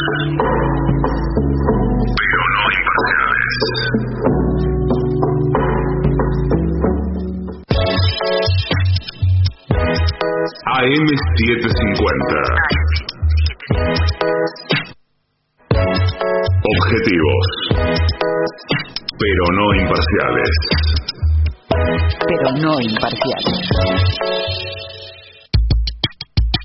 AM750. Objetivos, pero no imparciales.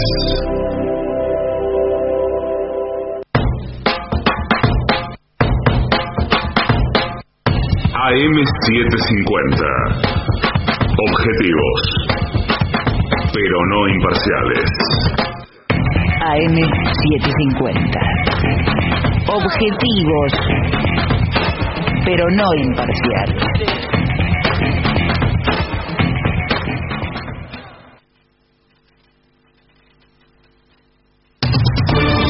Somos AM750. Derecho a la información.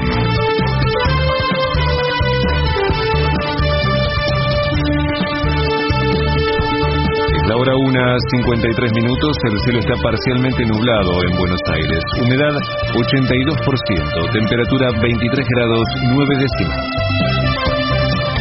Axel Kicillof aseguró que es récord la temporada de verano en la provincia. El gobernador bonaerense señaló que se están batiendo marcas de afluencia de turistas y de reservas. Además, anticipó que el inicio de la segunda quincena de enero muestra la misma tendencia.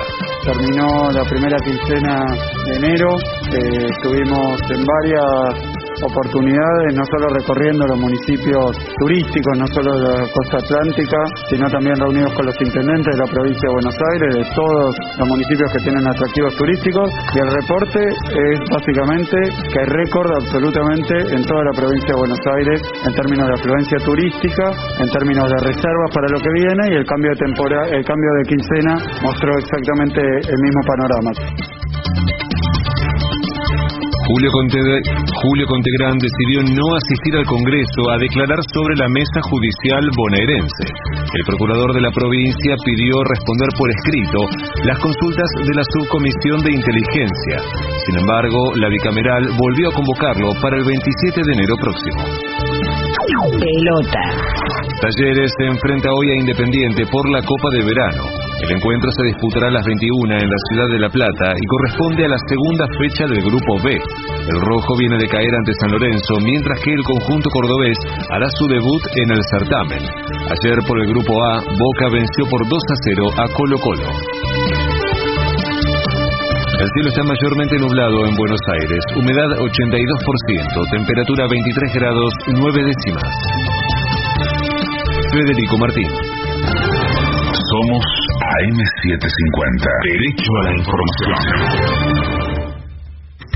AM750. Objetivos, pero no imparciales.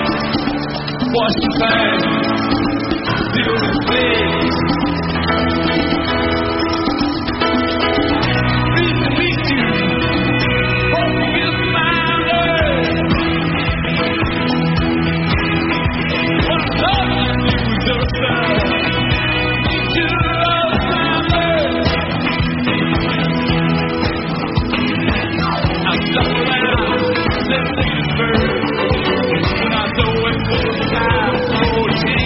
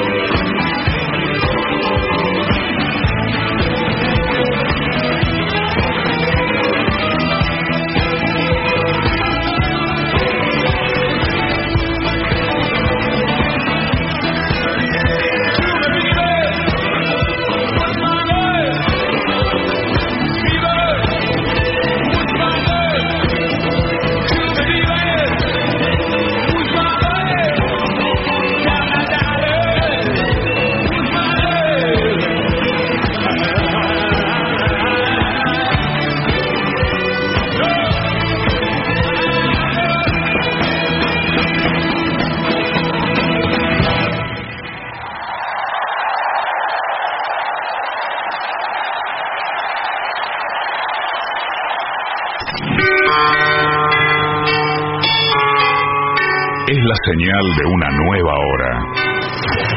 Hora 2 en la República Argentina. Son las 2. 7:50. AM 7:50. Objetivos. Pero no imparciales. Pero no imparciales. AM 7:50. Objetivos. Pero no imparciales. Pero no imparciales.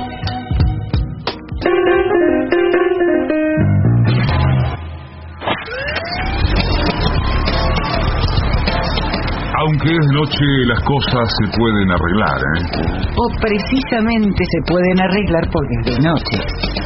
Aunque es de noche.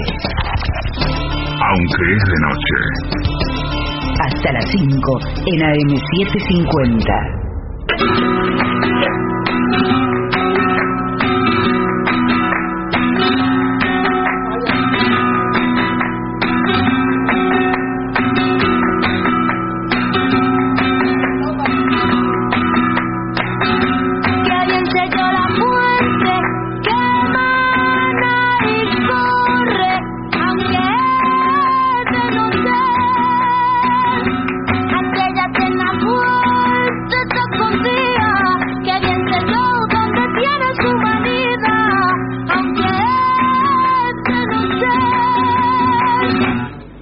Noche oscura de esta vía, que bien sé yo por ser la fuente. Hola, ¿qué tal? Buenas noches. Buenas noches. Recién en 1990, la Organización Mundial de la Salud quitó a la homosexualidad del listado de enfermedades psíquicas. ¿Sí? Sí. 1990, ayer nomás. Y estamos hablando de la Organización Mundial de la Salud, no de alguna organización religiosa o defensora de eso que llaman las dos vidas. No. La OMS, Organización Mundial de la Salud. Y hay que ir un poco más atrás, aunque no mucho. Recién en 1967, el Reino Unido estableció que no debía penarse más la sodomía. Sí, hasta 1967 estaba vigente en el Reino Unido una ley que penaba con cárcel y con un método correctivo a los gays para curarlos, así, porque así se llamaba, así se decía, curarlos, además de que estaba prohibido. Y estoy hablando del Reino Unido, no de algún país con alguna dictadura o fundamentalista. No, estamos hablando de una de las principales potencias mundiales y uno de los principales países de Europa y de Occidente. Esta misma ley vigente en el Reino Unido y vigente aún en algunos países, pocos, pero que todavía siguen teniendo a la reina de Inglaterra como máxima autoridad. Jamaica es el más notorio. Esa misma ley fue la que envió a la cárcel 80 años antes de derogarse al escritor Oscar Wilde, y 15 años antes de derogarse había mandado también a la cárcel al matemático Alan Turing, el padre de la informática. Obviamente hoy Oscar Wilde es un símbolo artístico británico, comparable a los Beatles o Arthur Conan Doyle, ¿no? Por ejemplo. Y Turing es un héroe nacional, pues sus inventos permitieron descubrir los planes de los nazis para bombardear e invadir las islas británicas. En realidad, Turing ya era un héroe por esto, cuando se descubrió que era gay, pero a pesar de haber salvado al país de Hitler, fue a la cárcel y le aplicaron electroshock para curarlo. Insisto, esto fue hace 70 años, lo de Turing. ayer nomás. Así que no es de extrañar entonces que en los años 60, 70, 80 inclusive, a un ídolo popular le costara asumir públicamente su homosexualidad. Si hasta fuimos testigos de la sorpresa y los temores que generó la salida del closet de Ricky Martin. Claro, la cosa salió bien y Ricky fue aceptado, pero en el momento hubo dudas y nadie sabía cómo iba a ser tomado el asunto. Así que si hubo dudas sobre el destino de Ricky Martin, ya en el siglo XXI, imaginen lo que podía ocurrir en los 70 con grandes ídolos de la canción como Rafael o Camilo VI, ¿no? Porque encima en ambos casos surge la contracara de esa represión, que es